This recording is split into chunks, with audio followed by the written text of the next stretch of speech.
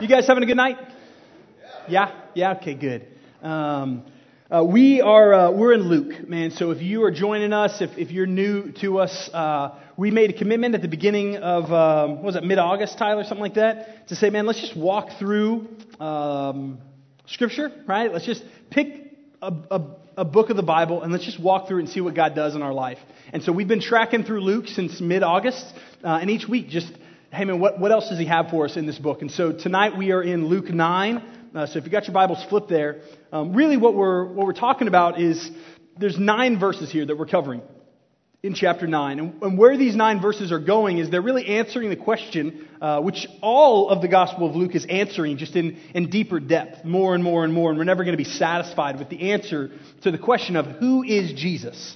And then how do you follow him?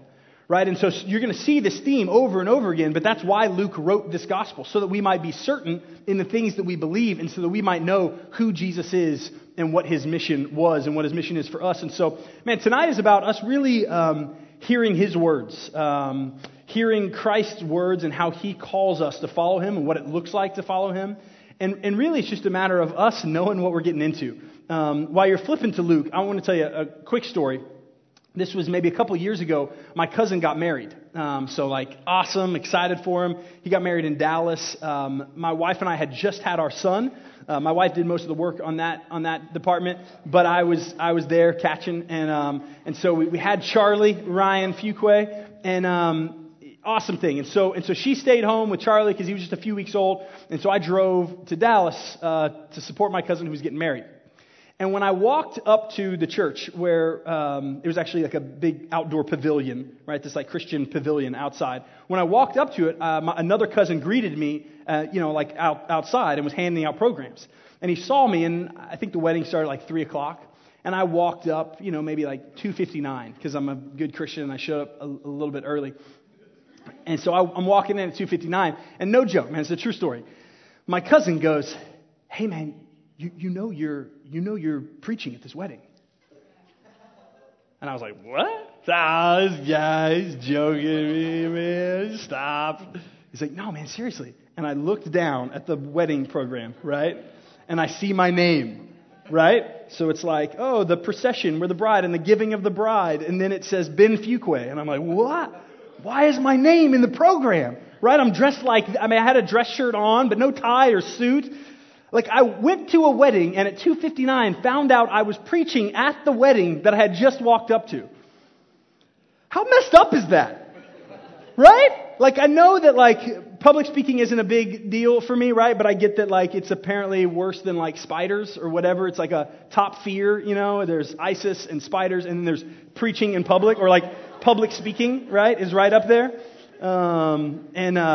And yet, that's the situation, right? Big miscommunication where I had said, "Hey, man, I can't preach at your wedding," and because I wasn't even sure if I was going to be able to make it, because I wasn't sure, about Charlie's arrival time. He's not the most, prompt kid. And so I was like, I don't know, my wife's going to have a baby. And what he heard was, "I will definitely preach at your wedding." So I winged it, man, and it was awful.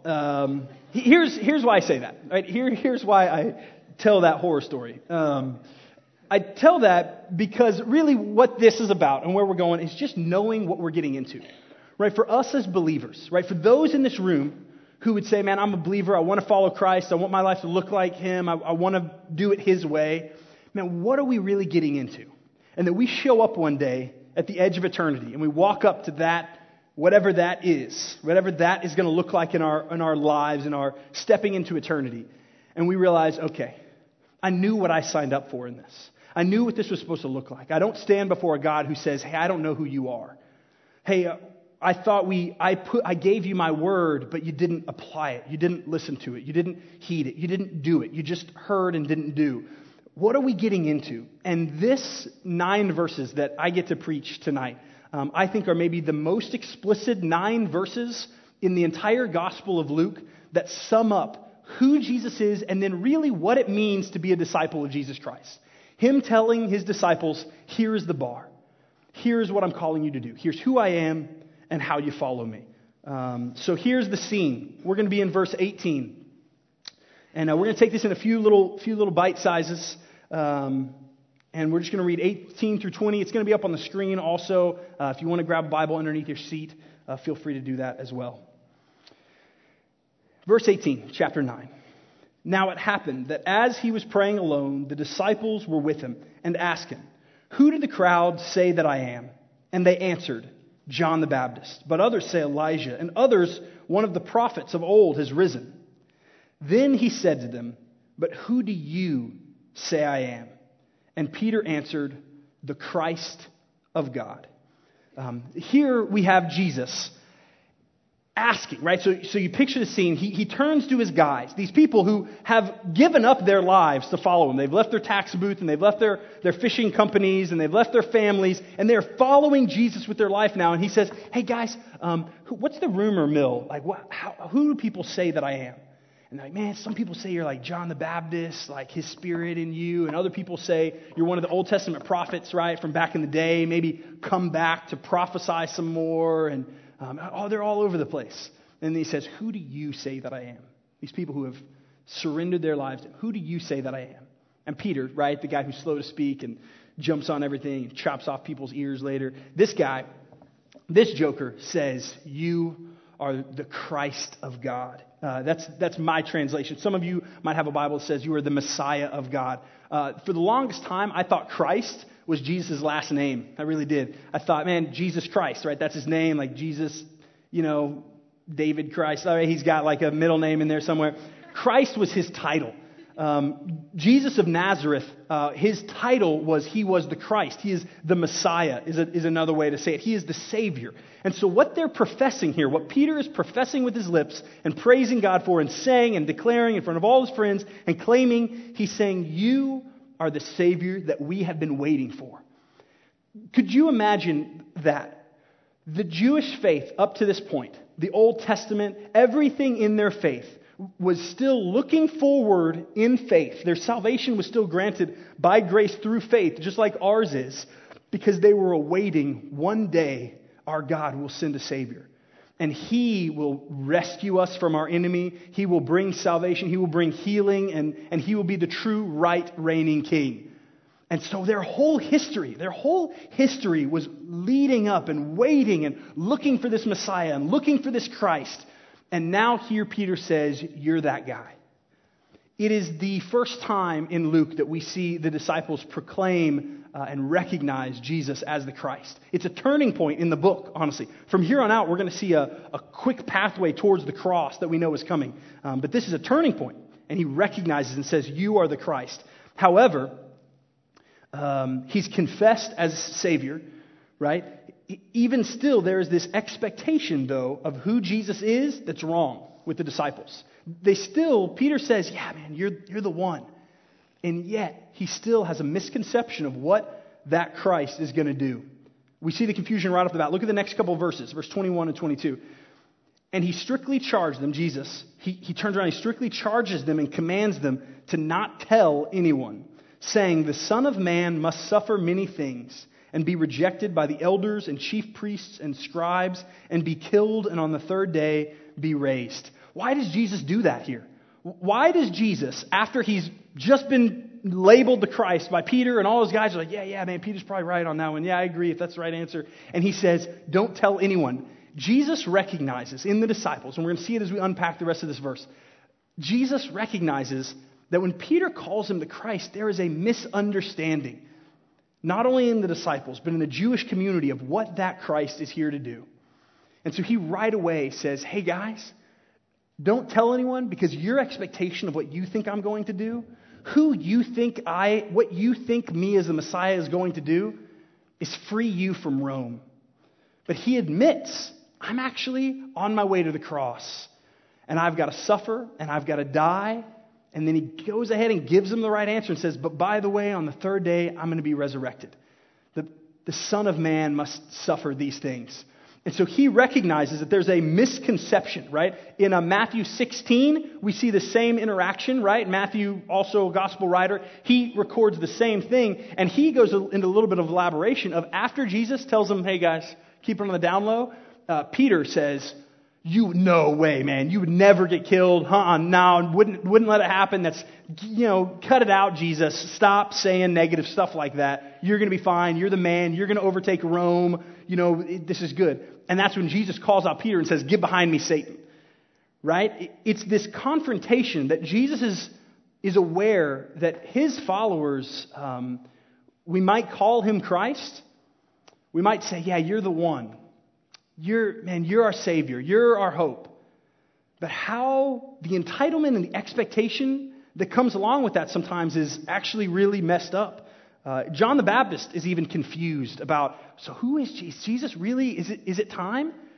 Think about it. The Jewish people have been under martial law, right? Their country is not their own. The Romans have overtaken it. And here, everyone thinks this is the guy who's going to go in there and he's going to throw down a smackdown on Caesar. And finally, we're going to be free of Rome and he's going to wipe him out. He's going to shoot laser beams out of his eyes. And he's going to destroy the Roman army. And he's going to set up an earthly throne right now, and I'm going to get like a province over here, and John's going to get this place, and James is going to get this little mountain villa, and man, this is it. This is it. And he's saying, no. Your expectations of what I'm here to do are wrong. They had a faulty view of who Jesus really was. They called him the Christ, but they had a faulty view of what that really means. Man, does that sound familiar to your life? Does that sound familiar to your life? Maybe some of you are like, no, I got this, right? I'm praying that the Holy Spirit penetrates your life tonight and reveals, man, I've got misconceptions about who I think Jesus is and the box I want to put his messiahship in that's my own entitlements, not from him. For so many of us, man, if I just speak for myself, a lot of what I want from Jesus is my own faulty expectations. Let me unpack some of this. Maybe you're still here, right? And you're sitting in this place week after week. Maybe you come to Renovate, or you come to church here, and you come to these worship experiences, and you are expecting Jesus to, be this fix for you, to meet this immediate kind of gratification, this immediate need that okay, I'm here, I'm checking the box, Jesus. So now it's your turn to do this thing in my life. And we have this entitlement that sneaks up. Maybe we think a misconception of what Jesus' messiahship and our submission to that looks like is, hey, you're the Christ, man. I'm going to follow you. And in doing so, I'm going to get an awesome wife one day. I'm going to get an awesome husband one day. And it becomes a quid pro quo kind of deal. Man, in following you, Jesus, you're the Christ, but then we have this expectation of, but I'm going to get this great job, right? I'm doing everything right, Jesus. I'm doing the Jesus thing. I'm calling you Lord. I'm calling you Christ, so that there should be this immediate freedom, right? Just like the disciples were like, yeah, you're the Christ. You're going to set us free from Rome. We're not going to have to pay taxes. We're going to be like chief rulers of this country. In our own life, that happens all the time in my wicked soul. That I take Jesus, who is the Christ, and we're going to unpack what that really looks like, but my misconceptions and perversions are, you're the Christ, so give me what I want. You're the Christ, so meet my needs. You're the Christ who revolves around my world. And here in chapter 9 of Luke, we see there's no room for that. We see there's no room for that kind of selfish expectation that I might put on him. Man, maybe it's, I've got so many friends, people I love who are struggling to have kids. And it's like, but God, what? I didn't sign up for this, right? And there was this misconception that like, I'm a Christian, I do the right thing. Why are you not giving us kids? What did we do wrong? I thought that was part of the deal. I thought I wouldn't still be single at 30. What's going on? This isn't what I signed up for. I've been doing the right thing. I'm in the right place. This entitlement, right? The comfort. Like, okay, God, I'm doing the right. I need this comfort, man. I'm living an uncomfortable life. This job stinks. This lifestyle right now stinks. I need you to. We make God revolve around our circumstances. Jesus is not the Messiah of the quick fix in your life. Jesus is not the Messiah to make things more comfortable for us. That's not the Savior that he is, but make no mistake, listen to me. In him there is life. And in him there is life abundantly. And in Jesus Christ, the Savior, there is life and freedom like none other, like no other place that it exists, and the only door for that. But man, I've got to stop myself on a night like this and say, man, what are the mistaken things that I think I'm actually going to get from Christ? John Piper, who's a Christian stud, pastor, theologian, one of his big things that he says all the time is, God is most glorified when we are most satisfied in him, right? He's got a lot of different variations on that. It's this idea that actually when our life revolves around him, and he is the center of our world, and not just the king that we're going to pay homage to and give credit for, but he's going to have to give us these things in return. But instead, when we shift our priorities and our heart and our desire under him, he's glorified and we are most satisfied in that place. Okay, how do we follow him? Look at this. This is where we're going to get a lot of clarity on this. Verse 23, he gives them instructions now that really paint the picture of, okay, fine, maybe he's not this, maybe we have some entitlements here. What is he really calling us to do? These verses are some of my favorite, but some of the most convicting in my life. This is what Jesus Christ says to his disciples. Verse 23. He said to all, if anyone would come after me, let him deny himself and take up his cross daily and follow me. For whoever would save his life will lose it, but whoever loses his life for my sake will save it. For what does it profit a man if he gains the whole world and loses or forfeits himself? For whoever is ashamed of me and of my words, of him will the Son of Man be ashamed when he comes in his glory and the glory of the Father and of the holy angels. Man, here these disciples thought, man, Jesus is the one, right? And I'm going to profess him and I'm going to get this great blessed life. And instead, what does he say? He says, not only am I not here to overthrow Rome right now, make no mistake, he is coming. He will return. Our Jesus will return and he will set up an earthly kingdom and it will be glorious. But the misconception at the time was, you're here to do that now, right? Not only are they not going to get their own little provinces, but he's saying what it looks like to follow me is to come and die. Jesus is saying, come and die.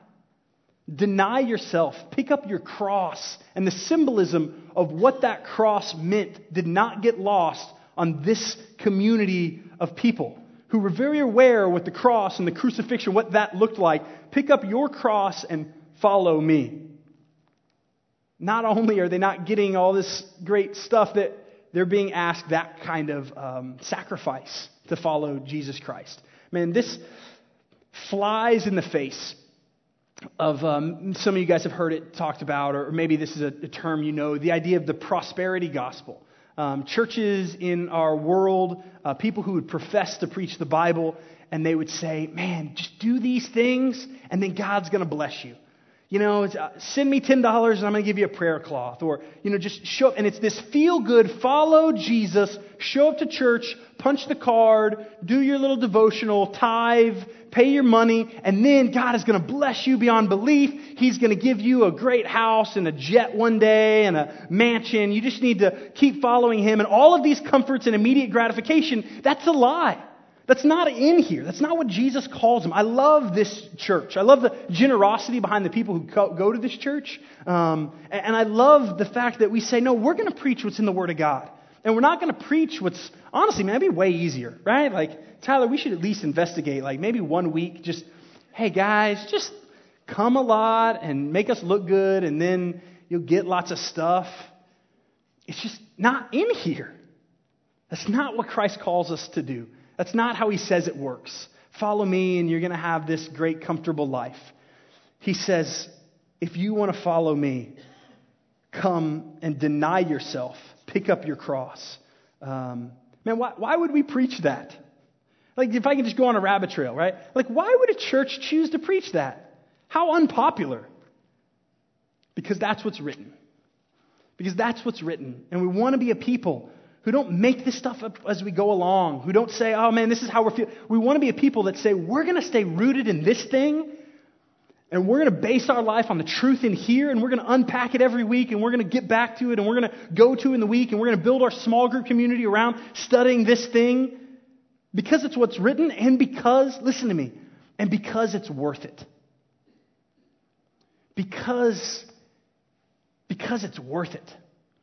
Because the idea of coming and denying ourselves, picking up our cross and following Him, because we believe those who are in Christ in this room have experienced what that looks like, have gone through hard times and tribulation, maybe even levels of persecution that, man, we can't even compare with our brothers in other sides of the world, but maybe we felt some persecution or some financial squeeze because of decisions of what it looked like to follow Christ.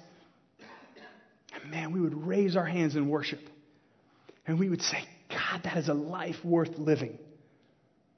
And I would profess to you as a humble, broken pastor, right, who doesn't have my life together and haven't arrived, but I would profess to you as a brother, it is worth it. That's why we preach it. Here's where I want to land the plane tonight. We got about 10 minutes or so, but I want to land the plane on this. I'm aware of the idea for us of what I need and what I want is, man, I want to show up and I want to hear the Word of God, and I want to, meet with the Lord in the morning or go to Starbucks and open up my Bible, Instagram it, and then really start digging in. I want conviction, right? I want the Lord to reveal in me, right? Conviction, for those of you guys who that word's fresh for, this idea that the Lord would show me some blind spots. Man, Lord, show me some areas that, man, I'm not walking in this way. Show me something. Give me something new. Poke me, stir me up, reset a bone that maybe is broken and I don't even know it and it hurts, but man, it feels good because I know it's right. And I've been praying for you guys a lot in my preparation for that the Lord would convict us, because it's been really convicting for me to read these 9 verses over and over and over again this past week in studying for this and realizing, man, do I do this? And so I thought all these different ways. It's like, man, I want to convict him in this, and we'll tie him, and then we'll get the band up here and they'll play this song, and then we'll put tear gas in the room and you guys will start weeping. And instead, here's what I want to do. I want to read this chunk of Scripture. It might be weird to some of you guys. But we're just going to let the Scripture do what the Scripture does. I'm just going to read these 4 verses over you guys a couple times. And I want us to be asking the Lord, convict us. Show us how we're not doing this. For the self-righteous in this room, who I would put myself in that camp 99% of the time, men who think, yeah, this is a great message for the person who hasn't put their faith in Christ. No, man, for everyone in this room, Lord, how am I not denying myself? What do I need to do to look more like you? Verse 23, and he said to all, Jesus Christ said to all in verse 23, if anyone would come after me, let him deny himself, take up his cross daily and follow me. If anyone would come after me, let him deny himself and take up his cross daily and follow me. What does taking up your cross look like? Holy Spirit, convict us. For whoever would save his life will lose it, but whoever loses his life for my sake will save it. For whoever will save his life will lose it, but whoever loses his life for my sake will lose it. What are the things that I'm trying to hold on to? What are the things that I say, no, this is what I need to build. This is how my empire, this is how my kingdom builds. I'm building my own life. What is that I say, no, I'm not willing to lose this to the Lord. I'm not willing to love the Lord more than I love this. For what does it profit me? What does it profit you if we gain the whole world and lose or forfeit ourselves? How scary. At the end of our life, we built our own kingdom. And it's just dust and ash.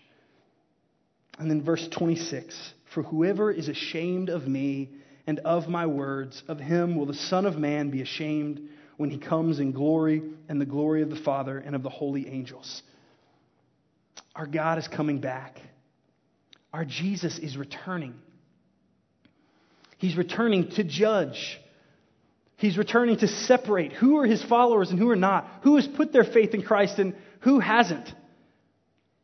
He's coming to judge and to separate and to reign once and for all and for eternity.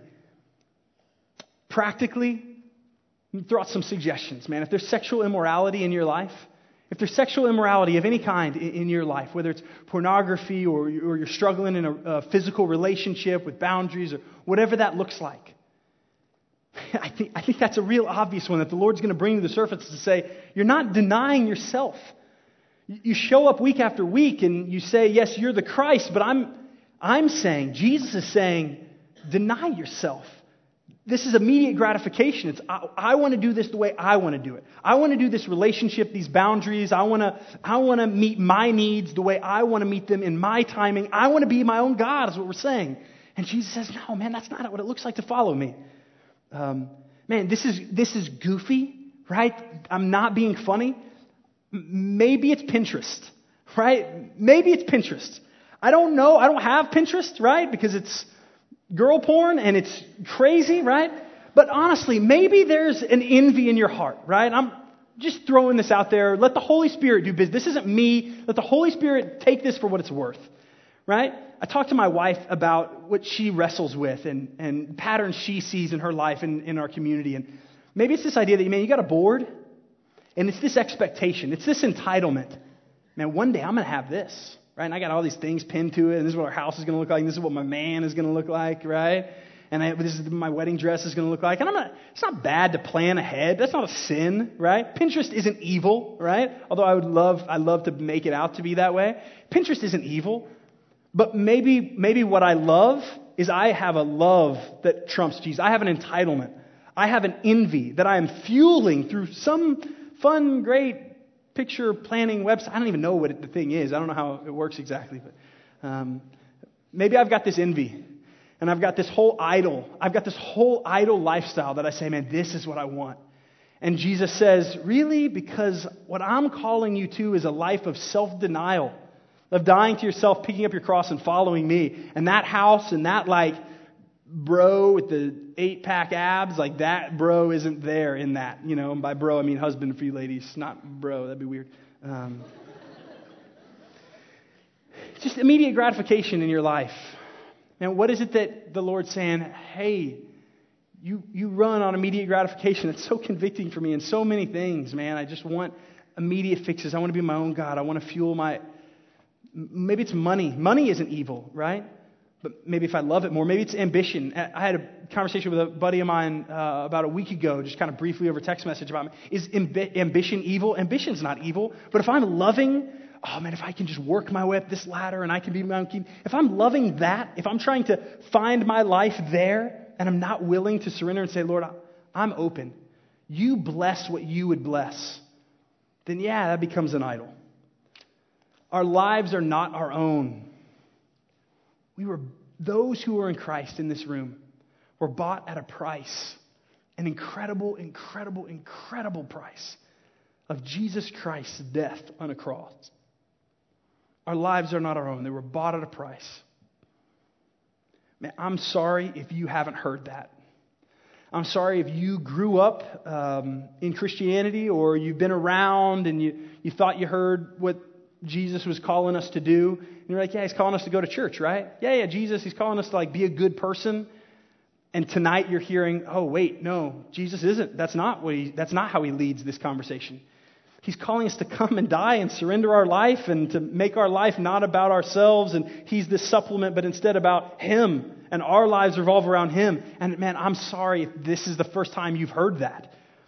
Because I think the gospel has been hijacked by our culture and by people who aren't preaching it. And also, man, I'm sorry if you've heard that. If you've heard this idea over and over and over again, you've heard me say it, you've heard Tyler say it. Man, this is a life that I'm supposed to pick up my cross and follow him. I'm sorry if you've heard that and your life is unchanged by it. I'm sorry if you've heard these verses and you're in this room and your life is still unchanged by it.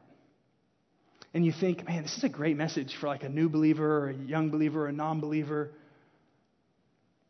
and your life is unchanged by denying yourself, Holy Spirit, what does that look like for you?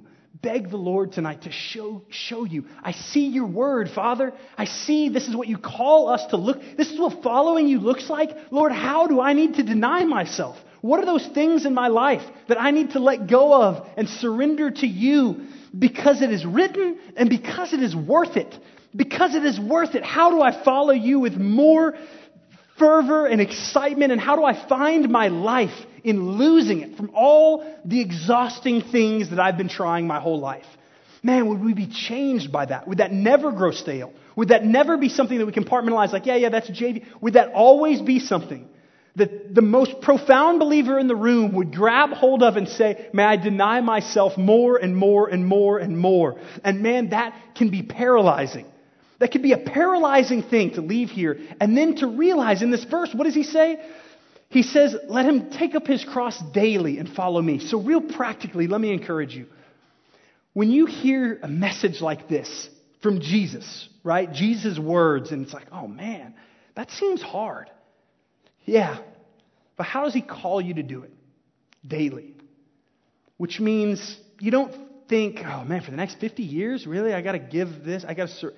It says, man, tonight, what is he calling you to walk in obedience tonight and then tomorrow morning waking up and saying, this is now your day. God works in this incredible way in using days. He tells us when he teaches us how to pray, when Jesus teaches us to pray, he says, give us our bread, our daily bread. In the desert, in the Old Testament, the Israelites are lost out there and they get manna every single day. Like they get this fresh bread given to them. And it never lasts the next day. It's only enough for that day. Our God's grace, practically, how we walk this out in our life is we daily be people who beg, Lord, how can I look more like you? How can I be dead and lay on the altar and you be alive in me and you be my force and you be my hope and my love? And you say, just today, what does that look like? And then Tuesday, worry about Tuesday. And then when Tuesday morning comes, you say, Lord, I want to read what it looks like to follow you today and it hasn't changed. Lord, how today can I deny myself and follow you? And then Wednesday, Lord, how can I deny myself and follow you? And you put yourself in a community of people who remind you of what's important and remind you what real life is and remind you what truth is. You put yourself in a church that's preaching what he says and not what feels good. Now, have I told you guys tonight how much he loves you? The God of the universe, he sent his son to pay our debt, right? My debt, right? This jacked up young adult pastor at Christ Chapel who is mistake prone and irresponsible in ways and has a lot of growing and maturity to do. He paid for my debt. And so now I get to worship and walk in the freedom and the life that is not trying to do this thing on my own, but laying down my life and saying, this thing I can't do on my own, you've got to take it, and giving up surrender. Brothers, this God loves you. He loves you to the point of his son on a cross. And sisters, this God of the universe loves you. And his burden is light. His yoke is easy. I know that's such a counterintuitive, but wait, I'm supposed to die and I'm supposed to give up and yet the burden that we get to carry, his cross, is actually the most life-giving thing you can do. I hope that encourages you, and I hope it challenges you because of what he says in here, what it looks like to follow him. Let me pray over you. Father, thank you, God. Thank you for loving us the way you do. Thank you for being a God who doesn't just let us squirm and try to figure it out on our own. Thank you for being a God who is active and given us your word, which is sharper than any double-edged sword, and it slices through us tonight. Lord, would you convict us? God, bring conviction to my life so I might look more like you, so that I might choose the things of you rather than the world. Show me the things that I say, no, this is mine, I'm holding on to it. Give me a life everlasting following after you. We praise you. We worship you. We thank you for Jesus. And thank you for the grace of Jesus Christ on our lives, that we might be able to call you our Father. In his name we pray. Amen.